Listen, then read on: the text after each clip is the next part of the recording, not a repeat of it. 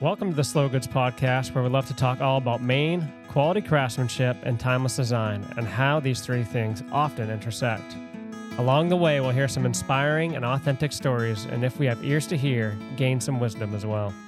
I'm your host, Logan Ratcliffe, and today I'm excited to dig in with Christine Held and Cam Held, newly both Helds. Congratulations, from Maine the Way. Maine the Way is an online blog and print periodical that showcases the beauty of Maine, both wild and serene, through stunning photography and storytelling. Through the publication, Christine and Cam have paired the concept of slow journalism with the fast-paced consumption of digital media to create a multifaceted and timeless view of this beautiful place. Welcome, guys. Thanks for having us. Yeah, thank you. Nice intro. Yeah, well, I can't take all the credit for that. I mean, we got a good team, but yeah, thank you so much for coming. It really means a lot. And, I've been a fan of you guys for a long time. And I can remember when my wife first showed me your catalog, if that's what you call it. But I was just like, wow, it's kind of blown away. And you guys might have reached out to do something with us, but at the time we were just super new and young. It was just like, we're just trying to keep up. Yep. Like, we're a small business. We know that well. When Yeah, you're a we know small that well. team, you're just putting one foot in front of the other. So. Yeah. So, but anyway, so, we did the intro, but would love to just hear a little bit more about, we don't have to go super broad or deep, whatever you guys want to say, just about yourselves and kind of how you ended up where you are, or maybe just start tell maybe a little bit more about Maine the Way. If there's any more left to tell there. Yeah. We could kind of tell the intro story of how we got going with the brand. And Awesome. yeah. Yeah. Or maybe a little bit about you, because I feel like your intro to this line of work started quite young. Well, I guess, yeah. So my journey with photography started when I was around 3. Mm-hmm. I watched a program with my family that showcased a National Geographic photographer. Mm-hmm. And I told my parents that night, I was like, I'm going to be a National Geographic photographer. And they were like, okay. Wow. As you do with a young kid, just it's great to have a dream. And the interesting thing was that kind of always stayed my passion. So, got a film camera early on, then a small digital camera, and just followed that passion through school. And as a teen, I was lucky enough to join a National Geographic youth experience that went to Ecuador and the Galapagos. Wow. And worked with a National Geographic photographer there. And so that was kind of my path. And that's how I found my way to Maine. I was picking their brain about what they wanted in a photographer. So whether I should be going to art school or... National Geographic's brain? Yep. Okay. Yep. I was kind of asking them, like, what do you look for in a photographer that you're trying to hire? Okay. And they said, get a background in sciences or history or something to inform your photography. Okay. So I ended up here in Maine at Bates College, studying geology and wildlife biology and photography and film, and fell in love with Maine. Cool. And where are you from? Upstate New York originally. Okay. So, oh, it's beautiful up there. Yeah. Similar, I always say it's like similar rolling countryside, forests, farmland, but we don't have the ocean there. So Right. It is beautiful though. Yeah. Yeah. It's we spent a little time there, our family. A couple years ago, we just took some time and just 2 weeks and we looked all over. And then I got a car for my wife and came through and I was just like, man, it's awesome. I just love it up there. Yeah. It's gorgeous. Yeah.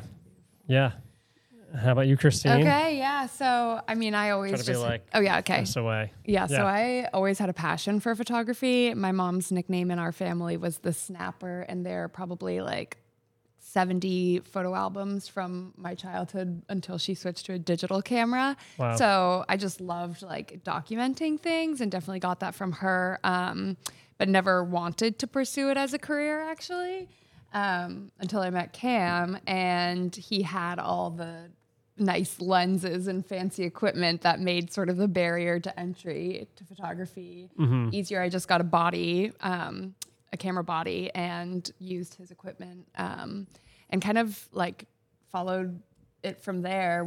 I actually had the platform Maine the Way. I had started the Instagram account a handful of years before we met, and was just sort of running it as like a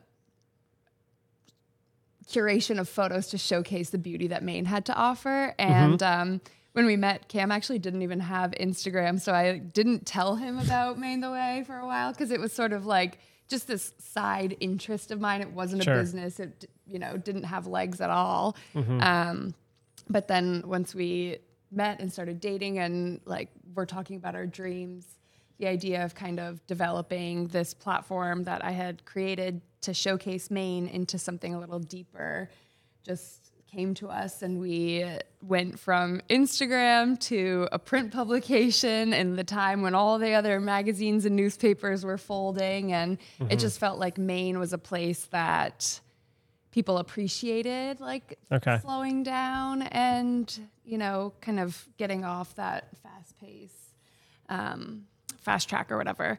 And yeah, now that was probably 7 years ago that we launched the print, or I don't know, a while ago, and it's, we've had many iterations from there, but that's, I guess, the journey to where we are today.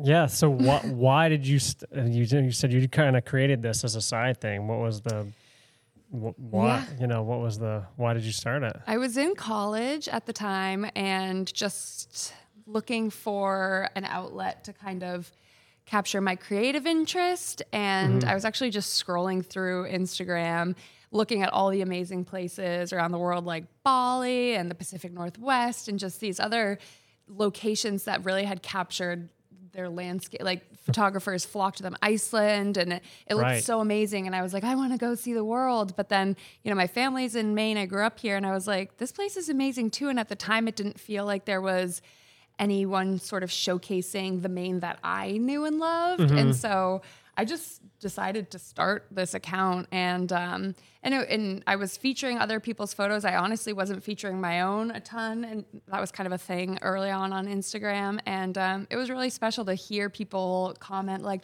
"Oh, my grandmother used to like live there," or we used to do this. And there was just such a nostalgia with everywhere that we shared, and it felt special. And I've felt that way about Maine, and everyone that, has an experience here, it seems like, is so proud of those memories. And so, yeah, it's a special place to kind of nurture that relationship. So you'd seen other things like that for area specific, and you're just like, why not Maine? Yeah. You're from Maine? From Maine. Yeah. Where are you from? I grew up in Freeport. Okay. Yeah.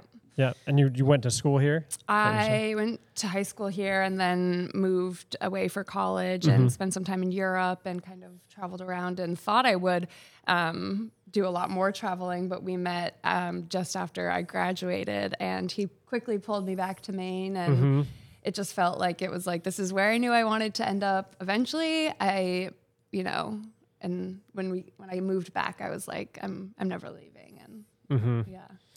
So that is really cool that you both wanted to be photographers early on, and then you stuck. I think it's so neat when people like right from the get-go, like, I'm going to do this, and they stay in it. It's a funny thing, on the one hand, it's easy to say like, yes, it's been photography all along, but also within that, you're always still finding your path. And, I've dabbled in wedding photography and more corporate stuff and fine art gallery work, and then have kind of landed here, which is more or less where I wanted to go. But I think even when you do have a more straightforward path of like, this is what I want, you don't get there in a straight line. Right. That's true. Well, when you say wedding photography, it doesn't seem like that would be your passion, but like in the photography world, that I don't know much about it, but that seems like that is something that is a pretty rock solid thing that, this is something that people are going to spend money on photos on. So if I want to be a photographer, like, this is something that it's a great place to be. But I think some people are more passionate about photographing other things, right? But so I heard a little bit about your story. You have a little more on your story, Christine, like growing up and Yeah, well, so I grew up in Freeport. We had to play sports every season at my high school, so I was always kind of trying different things. I was a swimmer in the winter, and that was always consistent, but my spring and fall changed around a bunch. And I feel like I was always just kind of exploring like what I was interested in. And I ended up transferring colleges even too. And then I took a gap year in between and was living in Europe. And so it's funny to look back on that time. I kind of joke that I gave myself a liberal arts degree. But there were a lot of themes. Like I was working on this farm in Italy, and it was like about community and food. And then I went to business school. And so there was this kind of like business component. And at the time it seemed like there were all these different boxes. And I was like, how does this all fit together? And, but like, I wanted to go to business school, and I had a corporate internship at like in a skyscraper in Boston, literally the summer after working on the farm. And it was like the craziest ends of the spectrum. But I sort of like rode the wave and pursued these different tangents, and to see them kind of all come together with what we have in Maine the Way, and not all right now, but like just thinking about like our brand as it grows, like community and gathering and just being intentional and also business savvy. And, it's cool to see how when I was growing up and I was just exploring my different passions, there was many years that it didn't make sense. And yeah, I don't know if that answered your question. Yeah, no, it's great. And then the other thing I've heard you guys touch on, and then reading, as you said, we're journalists. So we've heard a lot about photography, right? And getting to kind of Maine the Way. But so how did you why transition, and how did you get into both journalism, right? Yeah, so that writing in general kind of became another interest of mine, especially in my college years. Got really interested in kind of nonfiction writing, and especially with a background in geology, I was really interested in climate science and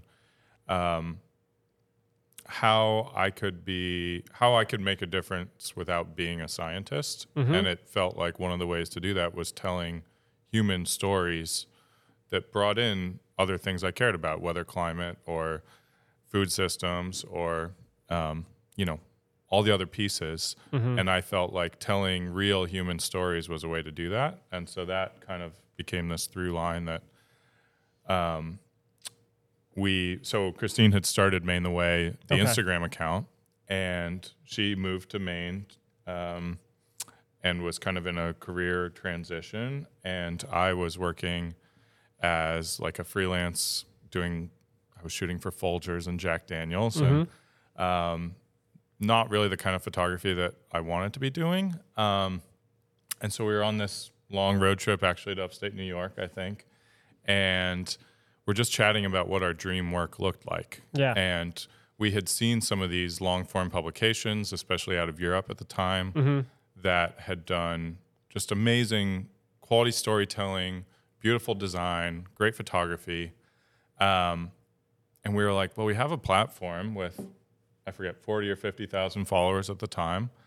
And we were already broke 24-year-olds. Right. And we were like, well, what's the worst that can happen? Right, yeah. That so is what's nice right there. Yeah. And she had been to business school. So we wrote up this business plan and then kind of pitched it to our parents, and then spent a year behind the scenes just trying to get it all rolling. Sure. Wow. Yeah, that was going to be my next question. How did you get to Maine the Way? But, so you rolled that all into one. Sorry. So you were passionate. No, it's great. So you were passionate about telling a story through journalism. And So, and then you, Christine, do you do most of the writing, or both journalists? You both do some copy too? Yeah. I mean, I write most of the like digital stuff, emails, copy for social, that stuff. We kind of joke, and this isn't necessarily true, but for the most part is that I run the print publication and Christine runs everything else. Yeah.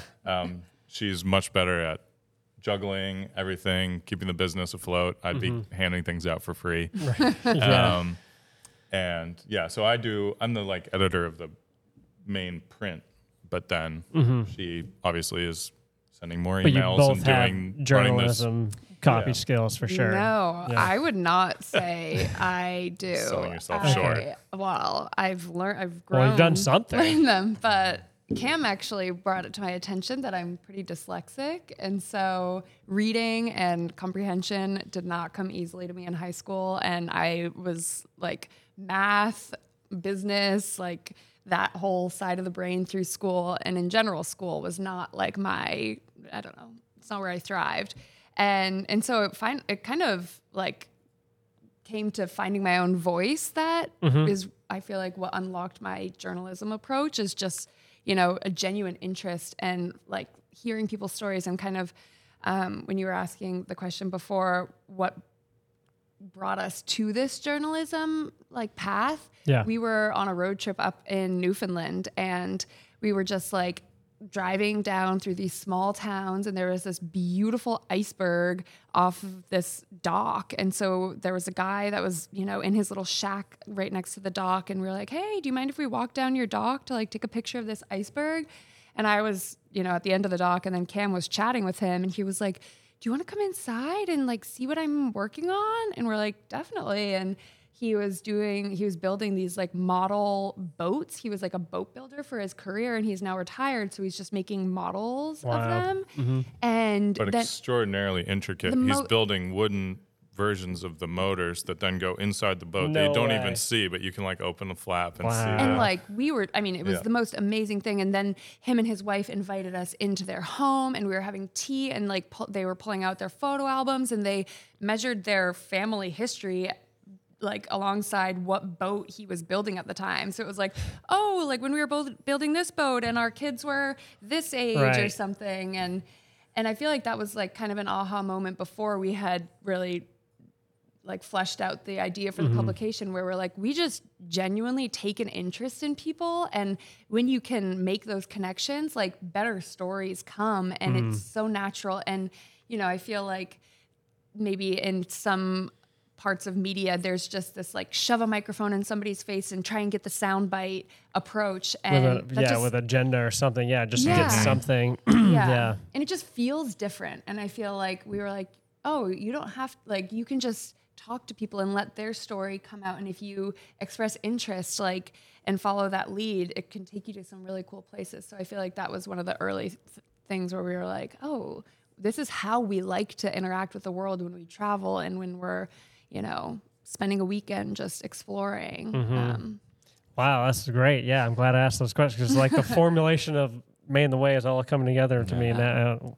So now you guys have had these road trips, and you said, hey, you contacted your parents like to get this thing going. So what's next? Like, what was the first move? I mean, besides, you know, like we're going to do this and figuring out money and those things, like what's the next move? So the first thing was reaching out to the people that we wanted to have in our first issue. And that was honestly kind of this leap of faith for the people involved, because especially at that phase, like, I'm sure we'll get to this. It's but like you guys do at this podcast, right? Yeah. Totally. Yeah. Of course. It's cool. Thank you. We like believed in slow journalism, and I imagine we'll talk a little bit more about that later, but we were asking a lot of people's time, especially early on. I think now we've gotten to a place where we can streamline it. We can show up for 4 hours and get comfortable with someone and tell the story. But for example, in our first issue, the kind of cover story, the thing that we were most excited about was this piece about dog sledding in Western Maine. And so we ended up joining them for, I think, four or 5 full days. One full day with them, and then another 4-day trip out dog sledding and camping, winter camping with them. And that was a huge time investment, monetary investment. You know, they were taking us on these sleds that they could have had paying customers come on them. Oh, wow, yeah. And they took a leap of faith with us, and so that was like the next big thing, is kind of pitching ourselves and our idea to folks that we wanted to tell their story and get it out there and have them believe in us to do them justice. Right. So there was kind of a year of working on stories there behind the scenes. And you guys had you had other like normal jobs at that time still to keep things going?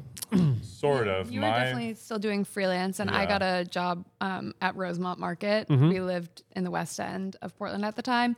And that was perfect. I mean, it was nice to get out of the house and meet the community. And also, like, I mean, I love just like working at a shop where there's a bunch of boxes, and your job for the day alongside checking customers out is to put them on the shelves. And it was just very like kind of easy work and then we'd go home and then you get creative Yeah, and go get at creative it. Yeah, and- that's great. so it was a good balance for me to kind of have like my, that other job that could. So you had to, so the goal was like the first publication. Like Yep. this is the first thing, right? Yeah. So what was that like? We need X amount of stories, or how did that work?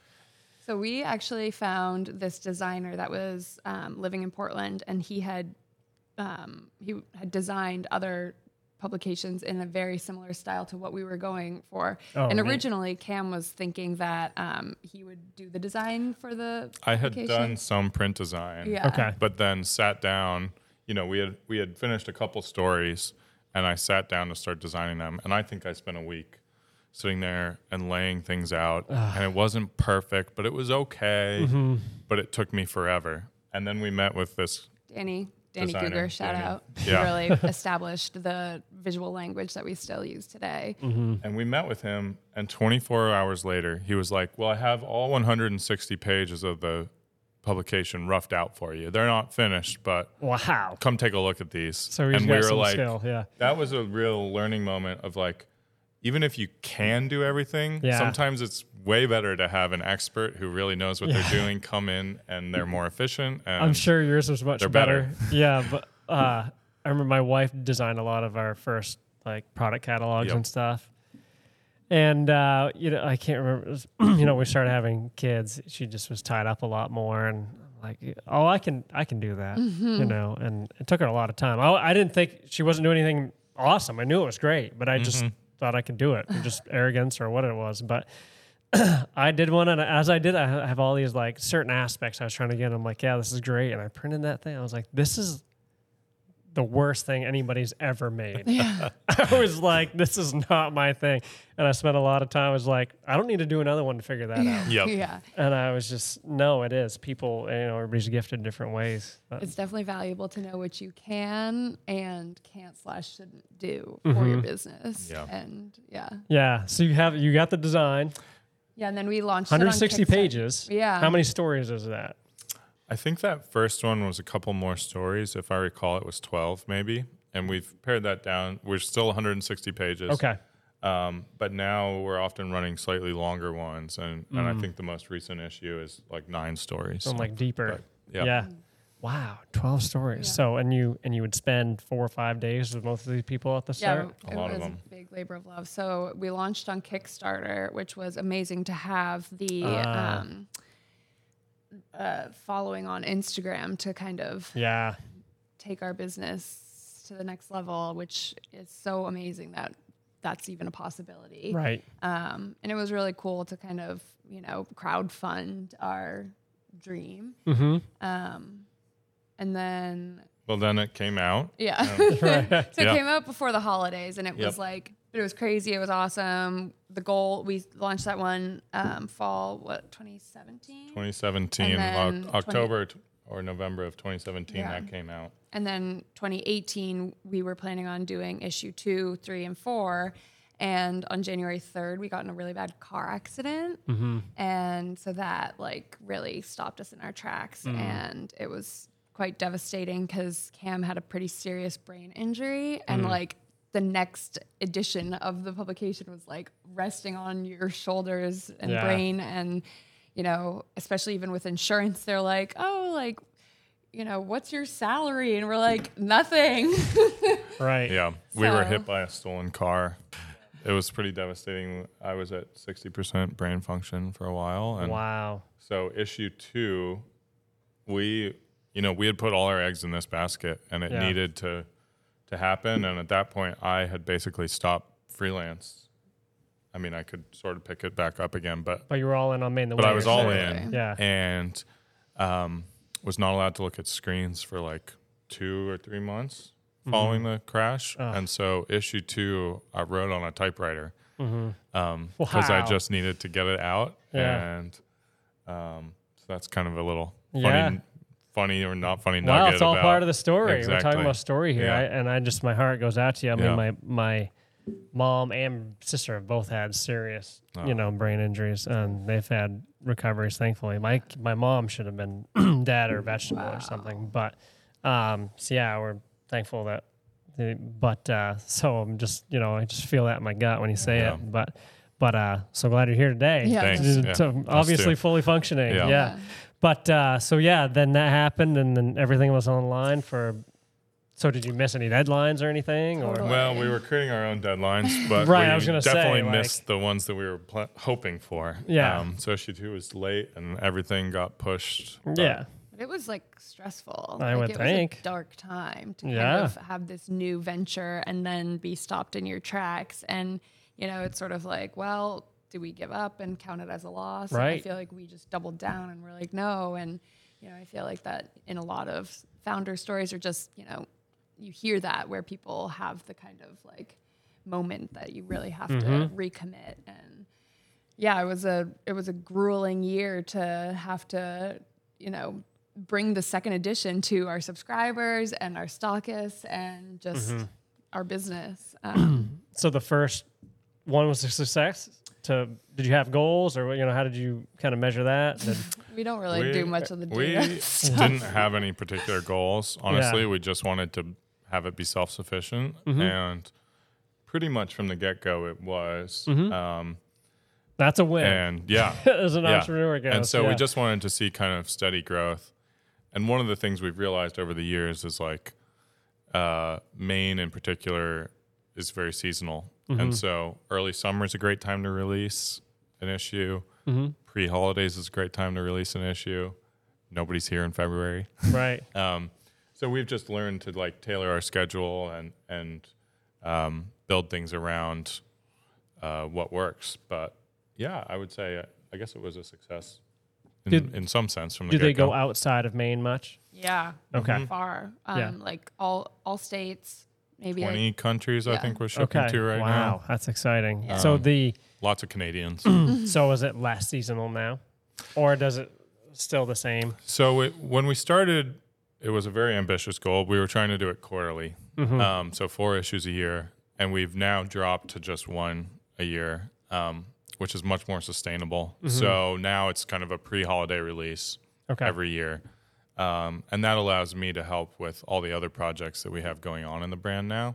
Because Right. I was always behind on the next issue perpetually and could never catch up and could never help you with any other project in the business. So that's been really helpful that now we what- can think outside of just the print publication. Yeah, you but went- still have Sure. that to. You went from quarterly down 1 a year now, so I'm sure you're somewhere in between at times as you can. Yep. So what are those new things you're working on then? Me? I mean, boy. you don't have to go de- like super Yeah. future. Like at the end, Yeah. I can be like, hey, Yeah. what's new? But yeah, what has it transformed into so far? Well, the digital side of the business is definitely, has grown a lot. Which means what? So, I mean, Instagram is kind of the backbone of our brand, Sure. but I don't know, that platform is is kind of a, thankless job at sometimes. So we launched a YouTube channel about a year ago and just have been really loving that style of content. It feels like, we adventure around the state and get, amazing opportunities to do really cool things. And it's fun to just take people along and kind of share what goes into it and how things don't work out because, before even on Instagram stories where you could share more of this, adventure, it felt like you still kind of had to tighten your story. And now on the YouTube, we can just like take people along for all the different components of the adventure. So that's definitely fun. And I feel like we have a bunch of ideas for growth on, with new series and stuff there. But we're just trying to like slowly build that. So it's Right. again, because we've learned like having it be sustainable for us is paramount or else we'll burn out and then, Sure. not deliver quality products. I And think then- in general, one of the major changes since the early days that kind of happened during the pandemic is that initially we were 100% behind the lens. People often didn't even know who we were. Okay. And then during the pandemic, out of necessity, we started putting ourselves in the frame of like, here's how you can travel around Maine in a safe way, early Right. on of like, here's an outdoor brewery you can go to or whatever. And for lack of a better term, like we started doing more influencing, which is something we had really avoided early on. But that's become, whether on YouTube or Instagram, but that's become a piece of this. The social side is like us in front of the camera, showing Maine explorations, showing spots in Maine, Maine stories. And it's been interesting, kind of that shift of moving from strictly a journalist behind the lens, behind the pen, to being more in it, which I don't think is necessarily natural to our personalities, but it's part of what we do. So. Yeah, it's a tough line we always toe, and how much we want our family involved. Yeah. You know, it's just like, if you feel like you could just blow up an Instagram if we showed, you know, building our house or whatever else like other people do, and more power to them if they want to do that. Awesome. But like, it's just not, we don't do that. We don't do that. Yeah. We do some, you know, sometimes you get little shots of the girls or something, but It's good to have boundaries. yeah, I think, and also we don't. I don't know. I don't have anything against anybody, whatever they're doing with theirs, but it is. All I'm saying, I get the challenge and the change if we were to, whatever we do more of that. It does feel nice, and it's authentic, and it's great, and not just posting product all the time. Yeah. We definitely don't want to do that. Yeah. But you know, even if it's just like photo shoot shots, maybe just when I look at it, I'm just like, I like it when we just have our own shots too. Yeah. So that's nice. So but as you guys have been talking, I've just been thinking like, and you probably already have this all worked out, but like when you did that dog sled thing, like, yeah, you get these super cool in-depth stories for the catalog, but like if you just have a video camera while you're doing that the whole time too, you know, after the catalog comes out, then you've got the in-depth YouTube series. Man, that sounds awesome. Yeah. Because you can definitely do both at the same time. I would think. It is a lot to juggle, and now that we have YouTube, like, Not that it's not a lot, but it's cool. It's you can cool. do kind of do things at once, Right. Yeah, Yeah. It or is- get a lot out of one thing, Right. Yeah, Definitely. Yeah. It is. It's a funny thing though to actually live the day that you're taking content for Instagram and YouTube and the blog, and you know, maybe a print story as well, and you know, there's just a lot of equipment, and it's physically a lot to juggle. Finding that balance of like enjoying your adventure too and doing all that. Cause tell me about that, because I've thought about that some. If we ever got into some of that, One of my jokes is that we always get free cold lunch, because you know, whether it's free because we're paying for it with the business, or vice, you know, occasionally we do actually get free food, but right. You know, it'll be 10, 15 minutes of getting a photo from every angle. Now that we're adding video into that, it's a different experience, and I still crave the adventures on the weekends that are just for the two of us. They fill a different role, and I'm very lucky that we get to do that for work. But I think we do have a good a balance and a good boundary around it. You know, our weekends we really try and keep for ourselves, and even with clients, sometimes it's hard when, like, especially this summer, the weather was very unforgiving, and you know, we would maybe have to do a photo shoot on Saturday, but for the most part, like, we're lucky to go for a hike and get a beer after and pizza for work, but like we do it on a Tuesday because that's our job, and then we go hiking with friends on Saturday. And so I feel like we're good about sort of having boundaries of what's for work and what's not, and then it makes it easy, like especially our day trip series, we try and do like one adventure a month, and we kind of have different series, or whether it's photo shoots for brands or something. Like, I think we try and have a like clear, you know, agreed upon sort of, this is a work trip, and then our non-work trips we don't even bring cameras, and I still like taking pictures on my phone and stuff, but I think it's been healthy for us to know, like, okay, like once a month we have the day trip, or, you know, have those kind of set things so that it doesn't just bleed into That's nice. everything that you do. Yeah, those are good boundaries. And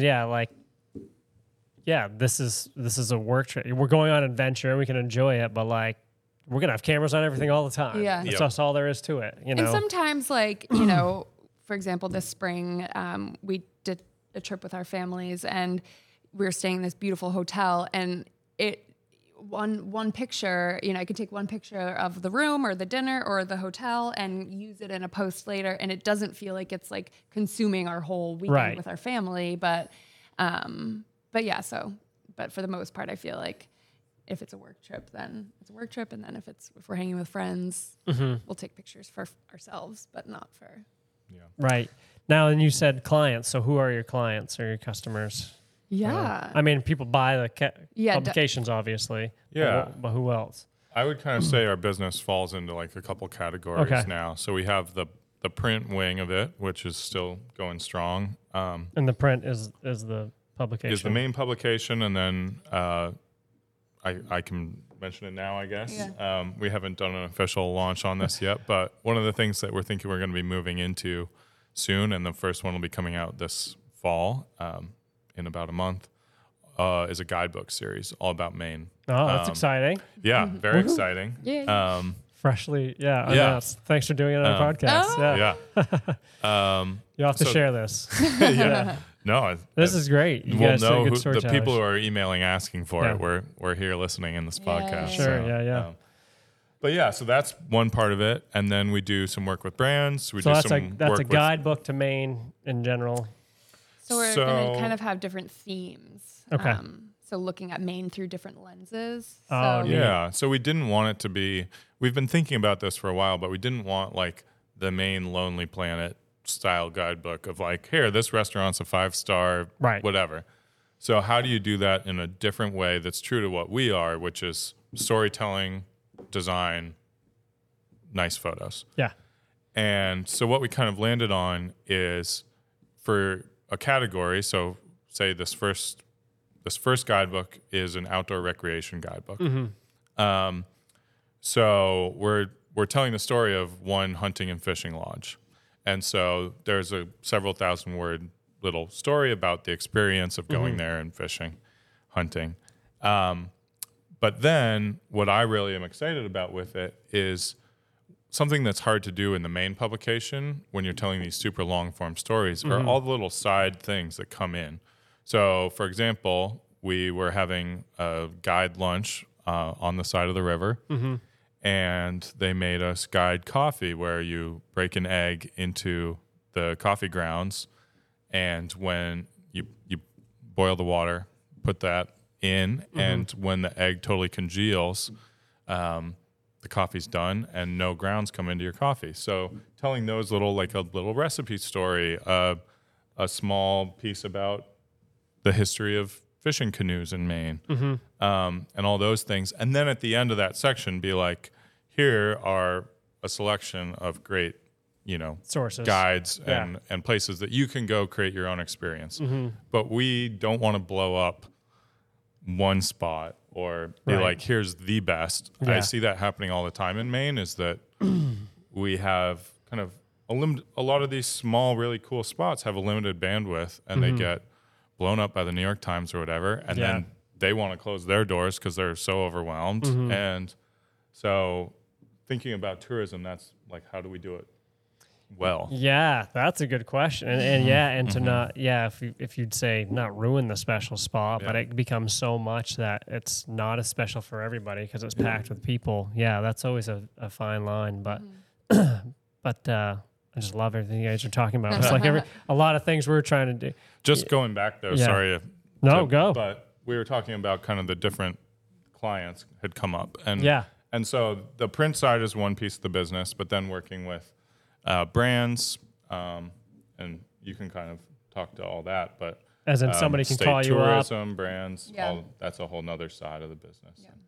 Yeah, we've been working with the Office of Tourism, which has been a dream partner because it's, their goal is to share Maine and get people around. So it's fun because kind of what we were saying about like, we like to show a lot of what Maine has to offer. And, some of our friends like don't hike or camp, but like, so, maybe not everyone's going to do everything that we share, but it's, they can kind of be like, oh, like you can still go to Baxter and stay in this cool place. And even if you're not hiking Katahdin, like here are other things to do. Or people are like, oh my gosh, I didn't know that you could rent a cabin in the winter and skin up Katahdin and ski down. And so it's fun to kind of like just have different touch points for people to interact with. Yeah.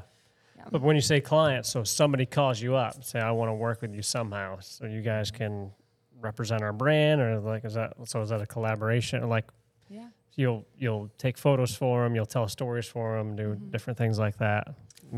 A lot of it's behind the scenes where we'll create content for them that they'll be able to share on their own. Sometimes we work with brands where we're, showcasing it or promoting it on our platforms if it's something we believe in. Right. So they basically just like what you're doing. They call you up and say, hey, I want to work with you guys somehow. Yeah. Great. Awesome. I haven't had to look at my notes at all. This has been just fantastic. I just love what you guys are doing. It's a lot of what we're trying to do in like a different way, obviously, a much different way. But so, yeah, let's talk about, we talked about it a little bit earlier. You mentioned it. We get back into it. So let's do it. The slow journalism. What does that mean to you? Tell me about slow journalism. So I think, like Christine was saying, with the, meeting that older gentleman in Newfoundland, like what we really believed in is that when you walk into a space with no preconceptions and are friendly, people will open up in a way that they won't when you walk in with here's what I'm looking to get out of this experience. And so I think a huge part of slow journalism is leaving enough time on the books to be able to go in, figure out what the story is, and then not extract that, but be a participant in hearing that. I think so often journalism is thought of as like, you come in, you get the story, and you leave and you tell it. Right. And I think being a part of that whole thing, and like, how do you get the person to want to tell their story genuinely? And I think that whole interplay. And then it's also about the delivery of that story. So once you've taken your time and you've gotten to know the person, and you hopefully tell get that story in a really neat way, how do you then tell it and do justice to it? And so to us, print is the ideal way to do that. It's timeless, especially something like ours. We give it the space it needs. Right. So if the story wants to run for, we've run a 40-page story before.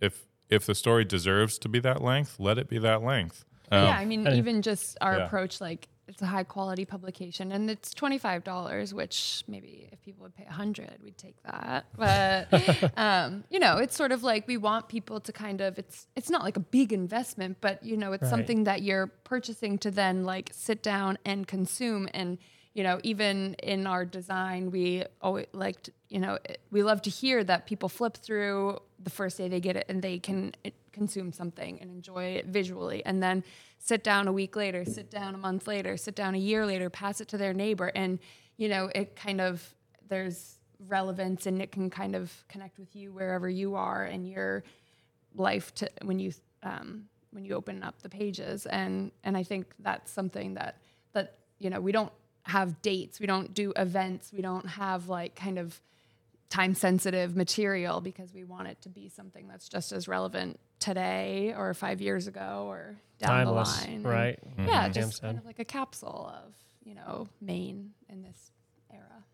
Well, I think today's world is so information driven and fast paced that I think often the real stories get buried in there, or forgotten about instantly. And so I think it was really important to us to create something that was timeless, that did last, and that hopefully does justice to all those people in a way that I don't think the media landscape does anymore, because it's there and then it's gone, and it's got to like accomplish this and hopefully sell something and move on. Right. Yeah, it is. It's rushed. I just made me think of this, that I don't, if there's trade secrets here, don't give them away. But finding your stories. How do you find those? I mean, maybe once you get known, people let you know, or how does that work? I feel like I'm an open book. Cam probably wishes I would not reveal it. It's not that this is crazy trade secrets, but I think that always just has been like, I'm not trying to take full credit, but like kind of the curation has always been like one of my approaches to Maine the Way and kind of how we share, and trying to rotate around to different interests and industries and types of people and locations, and kind of having that breadth is important for, different people to connect with. And I guess it kind of maybe comes back to like my journey through college and traveling and everything, when, there are a bunch of different interests and themes that when you bring them together, it's sort of a right. I would magic potion. I would say both of us to some extent, but especially Christine always has her ear to the ground. Okay. And I feel like you do have this like spidey sense for like the next thing that's worth telling. And so while we've definitely had people like reach out with story ideas, and some of our great ones have come that way of a writer coming and saying, I'm really interested in telling the story or whatever. I think we just have a laundry list of things around Maine that are already interesting us. Nice. And so there's no lack of ideas. I mean, there's literally no shortage. Like everywhere we go, it like uncovers 10 or more stories. And even with, the publication, we've had different themes for those, and they've kind of been in series of 4. And so currently we're, by the time this is out, issue 12, East will be out. And that's part of the Coordinates series, where we started with south, west, north, and now east. And so it's fun to kind of have parameters to work within, where we're like, okay, we're like focusing on east. That doesn't mean that it has to be from like this town over, but it's sort of like, okay, we have an artist, we have an adventure story. Like it'd be cool to have some history. Is there some cool history thing? And I feel like we're always kind of trying to fill in the gaps to have it balanced. And sometimes it ends up being a like, really long story about an adventure or a history or cultural thing. And it's just one quick little profile about food or other, the scale changes, but I think it's fun to kind of try and, round out the picture when we pull it together, and always circle around to different themes. So like the dog sled one that you were talking about. So how did that come about? It was like, did you travel there and then saw those guys and be like, wow, it's really cool. Let's go tell a story. Like, is that kind of how it? I mean, I think in general, like that was, we were just launching Maine the Way. So we were like, what are epic stories? And that really kind of like, encapsulate just the cool crafts folk and adventure and, landscape and everything. And so we were like, oh, we'd heard of these people and then so you'd heard of them. Yeah. And then you just Well, and I them think out. when I first heard of them, it caught me off guard because I think of dog sledding, I think of Alaska. Maine, of course, it makes sense once you think about it, but I'd never thought of it as like a hub for dog sledding or anything. And hearing that they did these multi-night trips was kind of a aha moment. And, Cool. And they build their own sleds and Wow. just are really, really impressive. Kevin and Polly of Mahoosuc Guide Service are so impressive, and we've maintained a relationship with them since, I guess that was winter of 2017, like around February. So now over 5 years later, and we actually just went on another trip with them this past summer, a canoe trip with them down the Penobscot, and it was sort of a cultural experience alongside with the folks Penobscot from the Penobscot Nation, which was so incredible. And they sort of facilitated these amazing conversations with, the tribal archaeologist and historian and the woman that runs the tribal museum. And so you just got these amazing in-depth conversations. And wow, that's awesome. Where'd you guys put in? So it was the lower half. Past Okay. the Dumkiag. Yeah. Okay. And then Down we to Old ended. Town. Yeah. Oh, so right after the dam. Yeah. Out Yeah. past the dump keg to. Yeah. Well, because I went to school at UMaine. Oh, Yep. cool. And I'm a hunter, so it was Oh, always wow. like we had to get a special license or permit For the islands. for the islands. Wow. Yeah, we float trip Oh, cool. past the Dumkek a few times, and it was always around there. So, but my dad has always fished up at.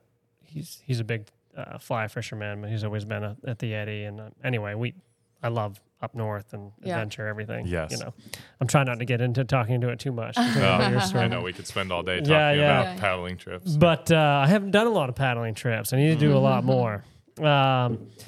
So yeah, one question we had thought of was, you know, you guys are bridging. You have this. I totally agree. Like the timelessness of print, and like I don't want it to fade away. I want it to be like stronger again, but also like live in the reality of the digital world, Right. and that's where people are, and you know, showing people good things there, and also you know. Like we have to be in business too, right? Like you got to meet people Yeah. where they are. So National Geographic announced this year that they're going to forego print publications in 2024. What are your thoughts? Not surprised. Yeah. I mean, I think it's tragic. Of all institutions, I would love to see them continue on, even if it's not profitable. But I know from our own business that margins have gotten a lot tighter since we started the business. Print costs have gone up significantly, and society's appetite to pay for print has not kept pace with that. Okay. And so I think you have to get creative with it. My personal take, and I don't know, you can give yours as well, but like when we started Main the Way, we felt that print was no longer a necessity. I think we all grew up in a world where print was a part of everyday life, and now you don't need it. And so my personal belief or hope, I guess, is that just like how LP vinyl records have come back, but you don't need to listen to music that way. But Right. it's also a really enjoyable, tactile, fun experience with friends in the evening to put a record on. I think that's what print will be. It'll be this kind of one-off specialty thing that you're willing to pay extra for that fills a different role than waking up in the morning and looking at your iPad and reading a National Geographic article. Now, how do companies still stay in business? I don't know. And we're still always trying to figure that out. And I think that's part of what this guidebook series will be, of like, how do we stay true to our roots, but create something that has a different price point and requires a different time input. Because I'll put thousands of hours into each print publication. Yeah. And Wow. that's tough to ever get your money back out of. So it's something we give a lot of thought to because we care so deeply about print. And it is dying. And we don't want it to. Right. So I don't know if you have more to add on this, but Oof.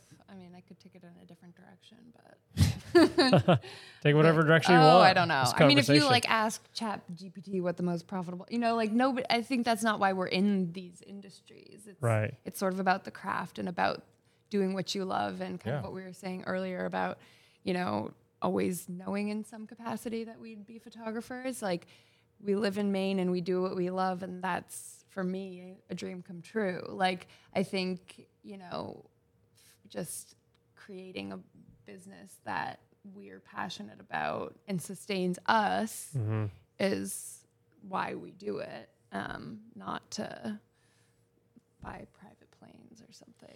Yeah, I mean, but like business-wise, I'm just thinking too, like, I don't know about National Geographic, I'm sure they've thought this over, but like, or like with your publication, if that was gone, like that's what you became known for, and that's what they became known for. Like, yes, now we're so used to having all these metrics. yeah. Like, what if all of a sudden that disappears? They don't have metrics for that. Like, Yeah. okay, like maybe even if people aren't buying it as much, it's just like National Geographic's gone. Like, what is that? What are you guys now? I don't know. Maybe it's all video. I've probably looked into it, but I think there's, as far as a brand goes, I mean, like this podcast right now, we're not making any money on this podcast. Like, we just believe in it. Now, can we do it forever? It does take a lot of resources without any. It all depends, I guess. As the owner, I guess it's on me, but we would have to look at it was just like, hey, this is just taking a ridiculous amount of time. We don't think there's anything that is being helpful for the man. I might just still say, well, I like talking about it. And that's what I want to do. So, Totally. but yeah, I guess we all have to make those calls. But I think there's so many things that you cannot put metrics on. Yeah. And I think that's like kind of a theme in Maine. You know, everyone has, and I don't know, people could agree on different numbers, but maybe like 7 different ventures or something. And whether it's kids or your garden or you're volunteering at the library or something, or you work for the bank, like I feel like in Maine, like everyone just does a bunch of things, and some of them make a lot of money or hopefully, you know, can sustain them. Right. Or maybe there are a couple different things that, you know, contribute to their, you know, pocket, and then there are others that contribute to their community and stuff. And I think I feel like having kind of like a holistic approach to, you know, how you spend your time and energy is, I don't know, that's kind of one way I think of it is, you know. Well, along those same lines, I think part of why I hope we can survive in the print world when something like National Geographic can't is that we're a small team and we're flexible and we're able to change our priorities day to day, week to week, month to month. And for exactly that reason, if something in our regular life is more important for a while, the business can move to the side. Or if we need to change the way we're doing print, we can do that. And that's something I really value about being a 2-person team, is that we can constantly have conversations about shifting priorities. That is nice. And I think that helps. It helps you find that balance in a way that a company like, you know, National Geographic probably couldn't. It's just as expenses went up, they have staff photographers that they have to pay and whatever. And it, we had even a company that we work with that buys our product.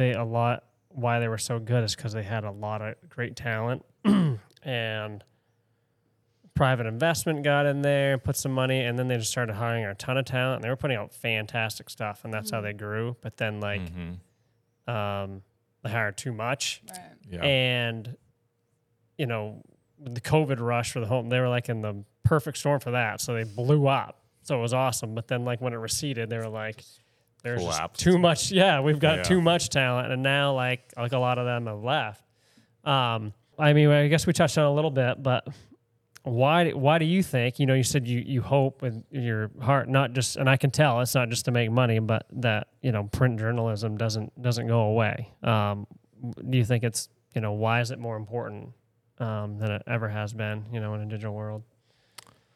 I think we talked about the longevity earlier, and I think that's a key piece of it, is that I was just reading recently, actually, that I think something like 80% of New York Times articles from 2000 to 2010, the links are now broken. And that's the New York Times. And don't quote me on that exact number, but it's around that. Yeah. It's like even the biggest institutions doing digital publication, it disappears. Like, it's just sort of into the ether. And maybe people can find it again with a search or whatever. But I think there's something so valuable about it just being there and being tangible and it coming into the world in this really unique way that a lot of things don't anymore. And I don't know. It means something to me. Yeah. A book has like a personality of its own. Yeah, it feels good. Yeah. Right. And I mean, we've said a few times, just timeless is all I can keep thinking. And yeah.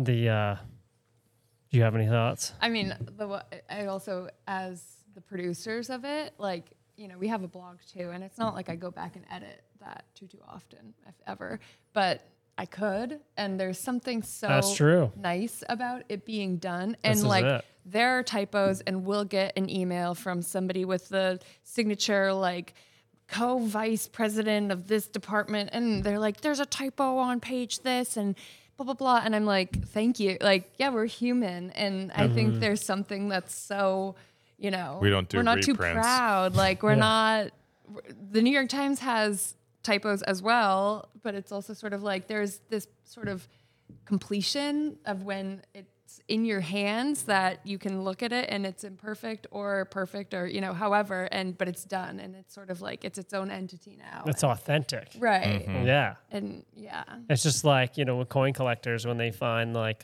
you know, the imperfections are with the big money coins, right? Like those are the rare ones. So like it just, to me, it just shows, you know, that's why I like just having conversations here. I mean, I write a few prompt questions down, but yeah, anytime you can see something's authentic. Yeah. Especially now. I mean, everything just seems so fake. Yeah. Tying into that, one thing I learned when I was working on a typewriter for issue 2, I had grown up, obviously, always writing on computers in Microsoft Word or, you know, some equivalent. And writing on a typewriter completely changed the way I wrote because the little red squiggly line wouldn't show up, and you wouldn't go I want to hear back more about this typewriter. and change the way that you were writing. And I realized that when I was writing digitally, I was constantly editing as I went. And there's something good about that. You're creating a more polished product quicker. It's more efficient. But on a typewriter, you follow your train of thought through to completion, and you don't care about any of the issues that pop up there. And then your next time through, the next iteration of the whole thing, you'll hopefully clean that up. And I think similarly with print, what we're putting out into the world, believe me, I put many hours in to make it as perfect as I can. Right. But inherently, every issue is imperfect. But once it's out that door, like you said, it's out there and it's not changing.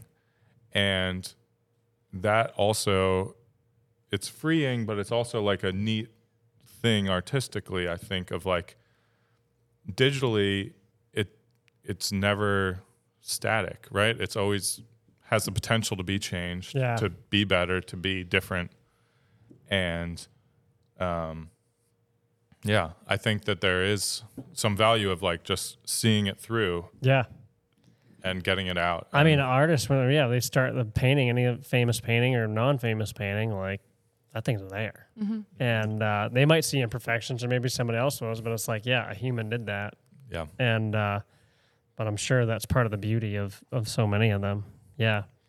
So what is quality? You know, I feel like a lot of what we've been talking about is that. What does it mean to you guys? How would you define quality? What does it mean to you? What comes to mind first is integrity. And I feel like there's, you know, it's something you can stand behind, something you're proud of. And I feel like it sort of feels like a feeling, you know, that it's intentional, and all the different components and things that go into it, you thought through. And I'm trying to decide if it's like how to expand, like, you know, in our business, I feel like as much as we can, every avenue we try and, you know, comb through, whether it's the printer that we use in Augusta or, you know, the different contractors and photographers and writers that we work with. It's just, I don't know. Constantly refining. Yeah. The word that came to mind for me, so same line of thinking, is pride. And in the, like, to me, quality isn't necessarily the paper stock or the whatever. It's like being able to put something out into the world that you are proud in and believe in and stand behind. And and then a lot of those other things are filled in inherently if that is something you truly are proud of. Sure. Yeah. No, I love what you both said. I don't think I've heard. Everybody's got a different take, and it's like, there's a ton of different qualities in a ton of different places, and so it's neat to hear what stands out most to people. So, and along those lines, you know, as we love Maine here, right? Like, what does Maine mean to you guys? I mean, you're from Maine, you're not from Maine, but you fell in love with Maine. Like, what does Maine mean to both of you? You know, now, like, you know, go as deep or as broad as you want to go, but would love to hear what it means to you. what it is to you, whatever, however you want to put it. Yeah. You want me to go? Go first.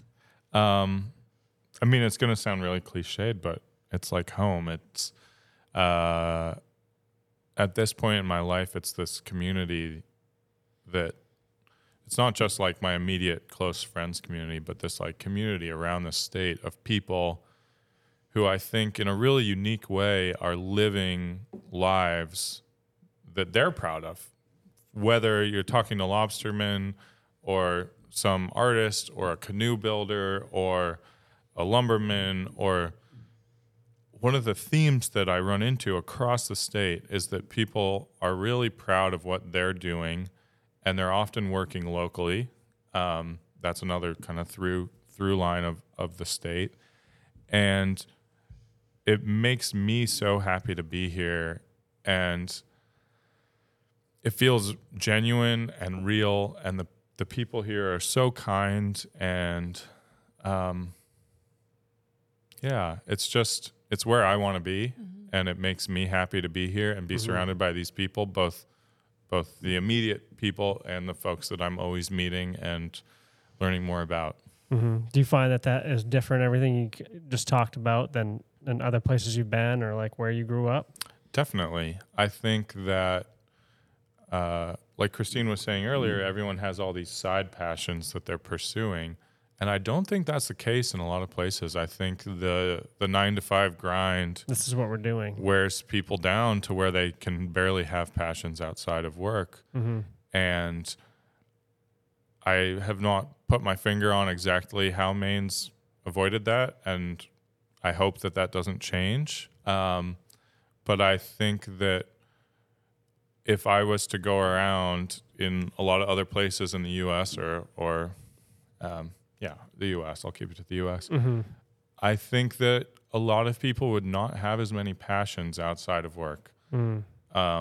This is just a silly anecdote, but my new thing, if I'm at a event or a dinner party and I have to be making small talk with someone I don't know, I don't ask them what they do. Yeah. I ask them what they enjoy doing. Mm-hmm. And that's way better. You get these fascinating answers. Yeah. There was this one person that we like ran into recently who was collected weird stuffed animals. And it was like this conversation topic I would have never spoken to anyone about in my life. But you just find these little things. This woman who like competes professionally in dog dance. Wow. She like dances with her dog. That's a fantastic question to ask people. It was like we were dying laughing, like not at her, I hope. But we were like, this is amazing to hear about. Like, what? Yeah. Yeah.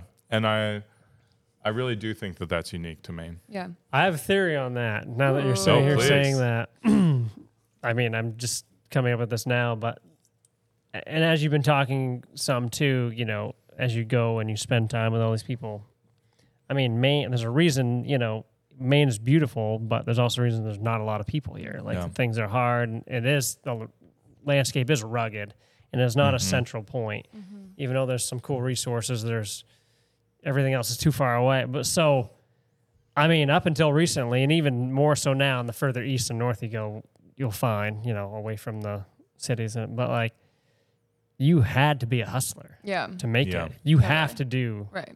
I mean, like my great grandfather and stuff. I mean, it was constant. I mean, they were, and for lobstermen, they were like making good. I think my grandfather had the first like TV or, I can't remember. Maybe it was a toilet or something, you know, in the neighborhood, whatever it was. But it was like a big deal, and they were barely scraping by. Yeah, you know, they had to like literally go out and hunt every day. My great grandfather, he would walk.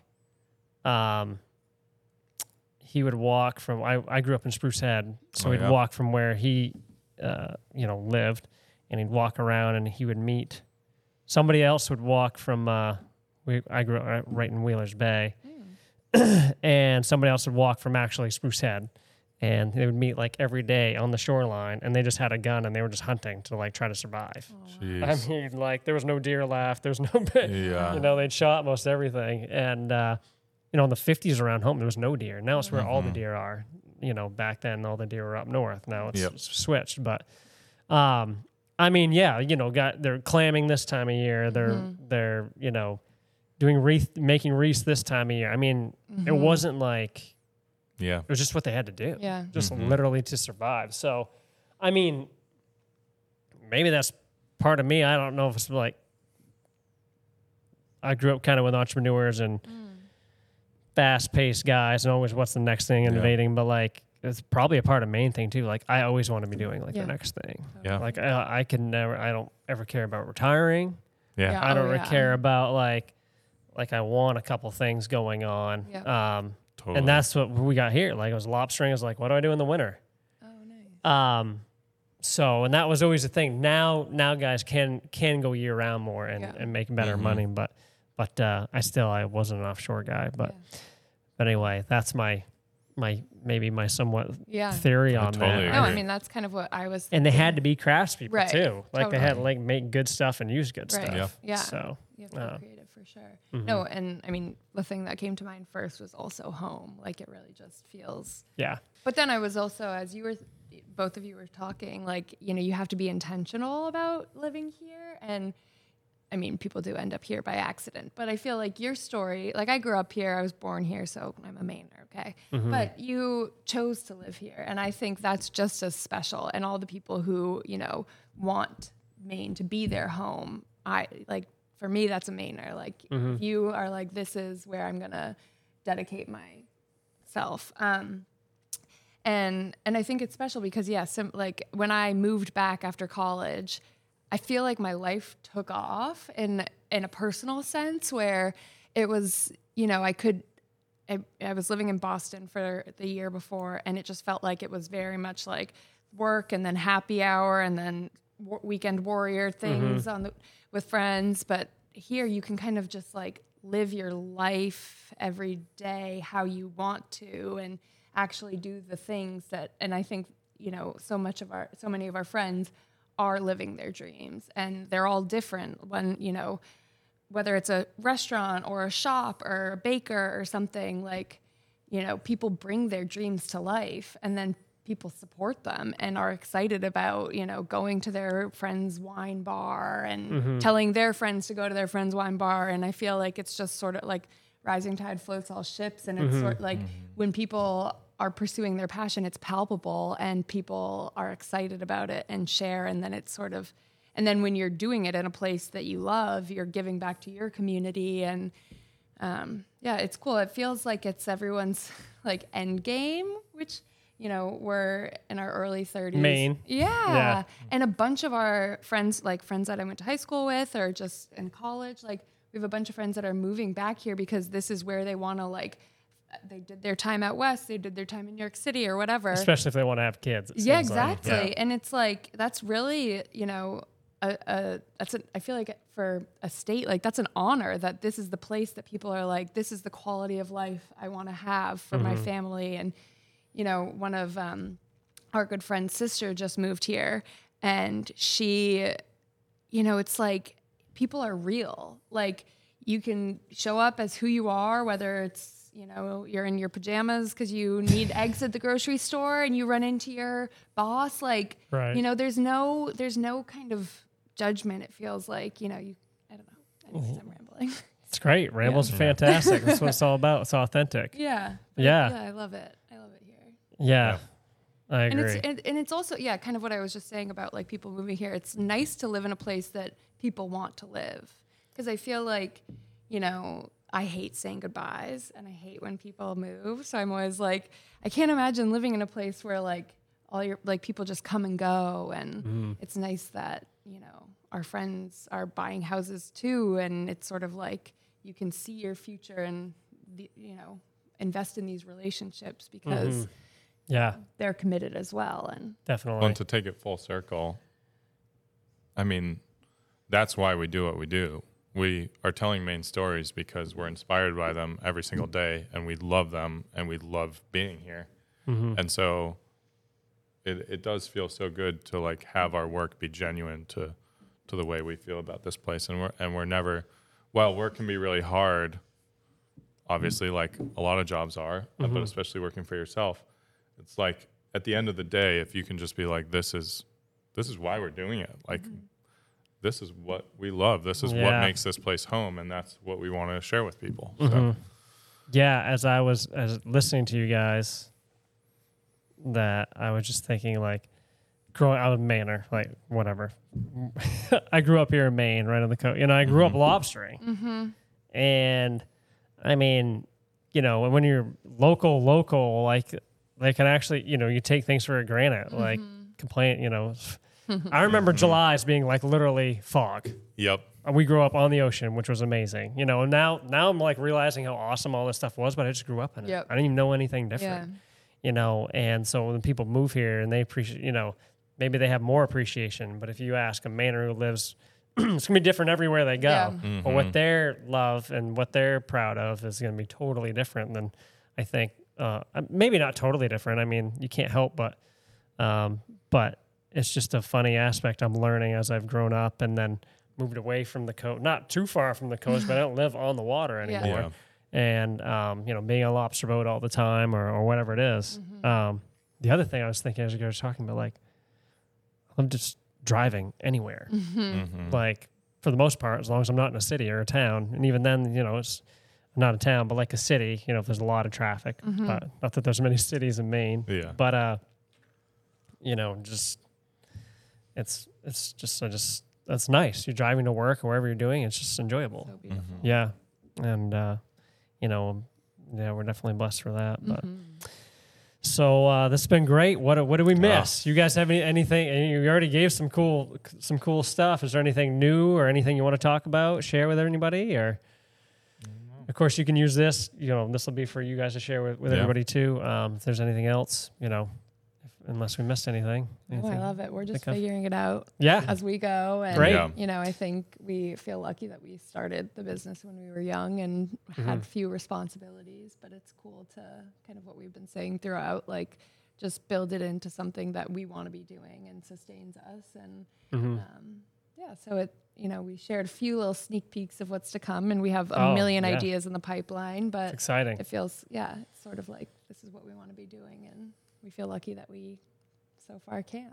Yeah, that's great. I'm thankful that you guys have created something so that you're unique. And as you were saying, like, how do you stay, you know, going, like, just quality and being creative, like you said, I personally believe. And I have one question I'd like to ask everybody.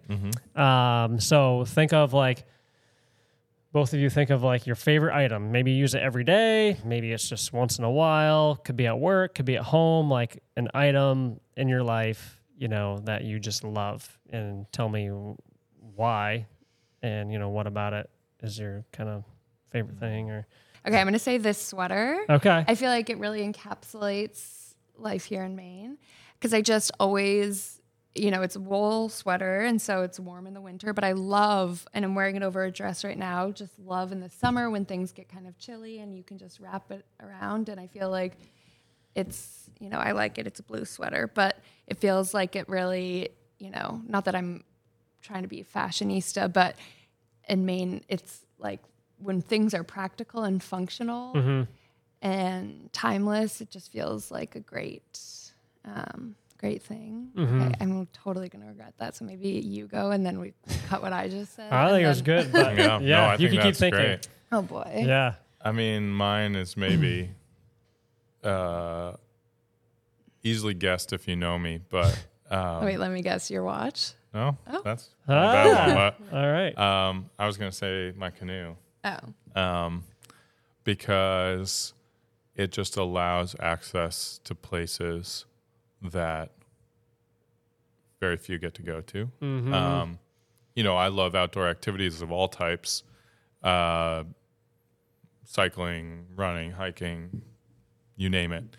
But I think paddling in particular, you know, during the pandemic, we would just pop the canoe onto the car and look at the Gazetteer and find some random bridge over a body of water that we'd never paddled on before, park the car, throw the canoe in, and go explore. And I think, unlike, you know, having to follow a trail or anything else, like, if the water is your access, you can go anywhere. And I just really value that. And I think especially here in Maine, we have so many amazing bodies of water, rivers, lakes, streams that you can explore, and the canoe is the tool that gives us access to all of that. Something like the canoe. I mean, you love the Yeah. canoe, but it's like the things you get to do with the Yeah. canoe. Okay, Yeah. I'm switching mine to the Gazetteer.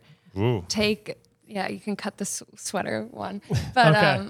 I feel, obviously it's print and physical, so it aligns with our brand values. But I feel like people underestimate like splaying the Gazetteer and just my gosh. looking for like there are campsites listed, trails listed, like so many of the places that we go. Sure, it's trial and error, and we've had plenty of misses, but some of the gems you're like, wow, like there's a campsite on this island in the middle of a lake where the put-ins here, like all the information's there.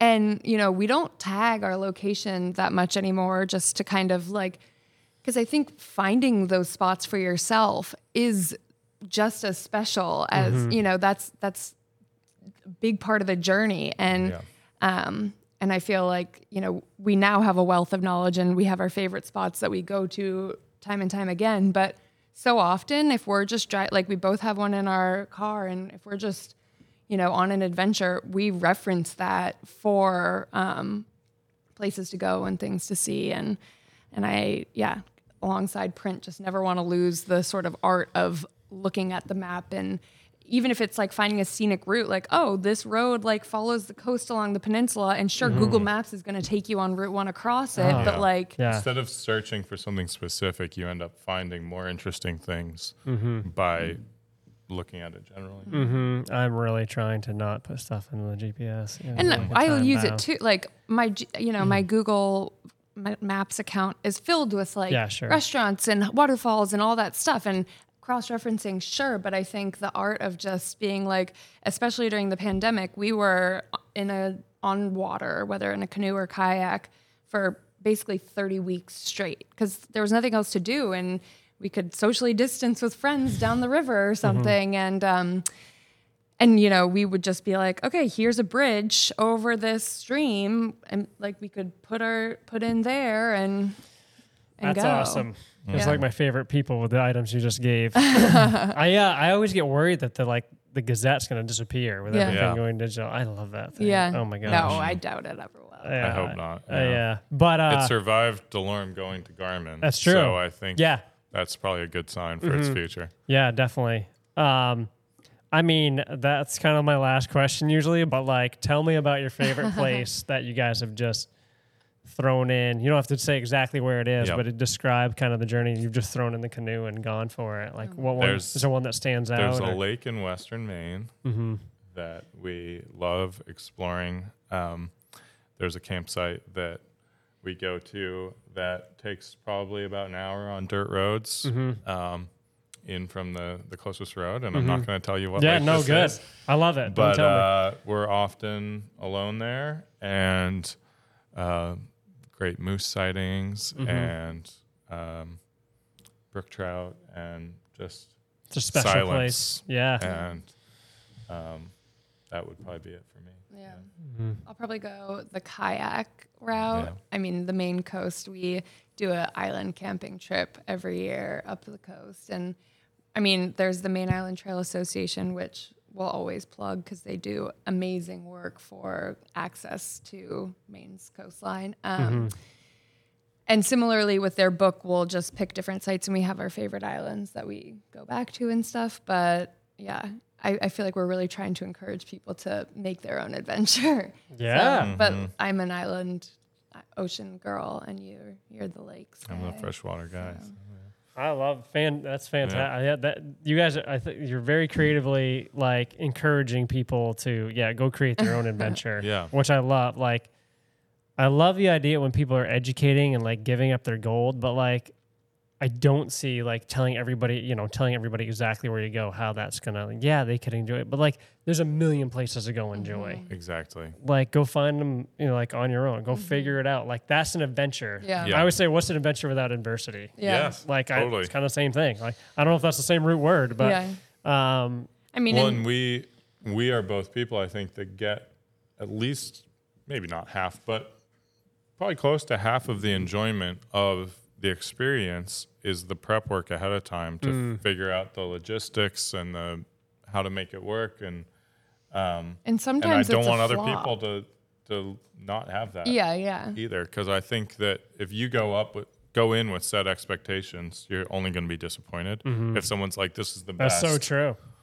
Oh my goodness. this is the way to see Maine in 10 days, do it.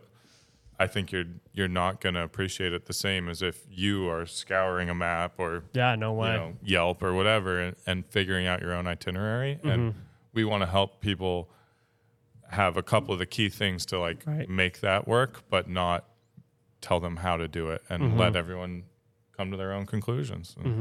If you go way out on dirt roads, Yeah. have tire repair stuff. Yes. Be nice to people along the way. Maybe your favorite spot will be a town that we've overlooked because somebody invited you in, and that's your adventure. So how can we find you guys? Where can we find you and follow and subscribe and all that good stuff? Oh, well, definitely thanks for having us. It was fun to tell our story. I don't know if we've really, I guess we've been on a podcast or so before, but I feel like, there's definitely so much more to us than what we share on our little Instagram. But everything's Maine the Way. MaineTheWay.com, Maine the Way on YouTube, Maine the Way on Instagram. How did you come up with Maine the Way? Oh, well, that was as I was. get the main part. Yeah. I mean, the slogan, "The Way Life Should Be," is kind of Okay. But that, nice. yeah, I see it kind now. of long, and so that was taken, and everyone has their own opinions on that, which I don't mind the slogan because life is good here. But Maine was taken, and I felt like it had a nice ring to it. And there's apparently some cult or something called The Way, and so sometimes we get asked if we're the main chapter of The Way. I see. But other than that, it's not bad for SEO. Yeah, right. Nice. Okay, great. Well, I love the name. So. Thanks for having us. It was really thank fun you to so chat. much. Yeah. This was great. Great conversation. Good to get to know you guys. Thank you for listening to this episode. If you like what we are doing here at Slow Goods and want to see us grow, please support us by sharing it with someone who may also enjoy it. We would also really appreciate your support by subscribing, following, liking, wherever you can find us on any of the platforms, whether it be anywhere you listen to a podcast or YouTube or Instagram or something like that. We'd love to hear from you, what you really liked, how can we improve, who you want us to interview, and we would just really appreciate any of that support and advice and encouragement. So thank you very much.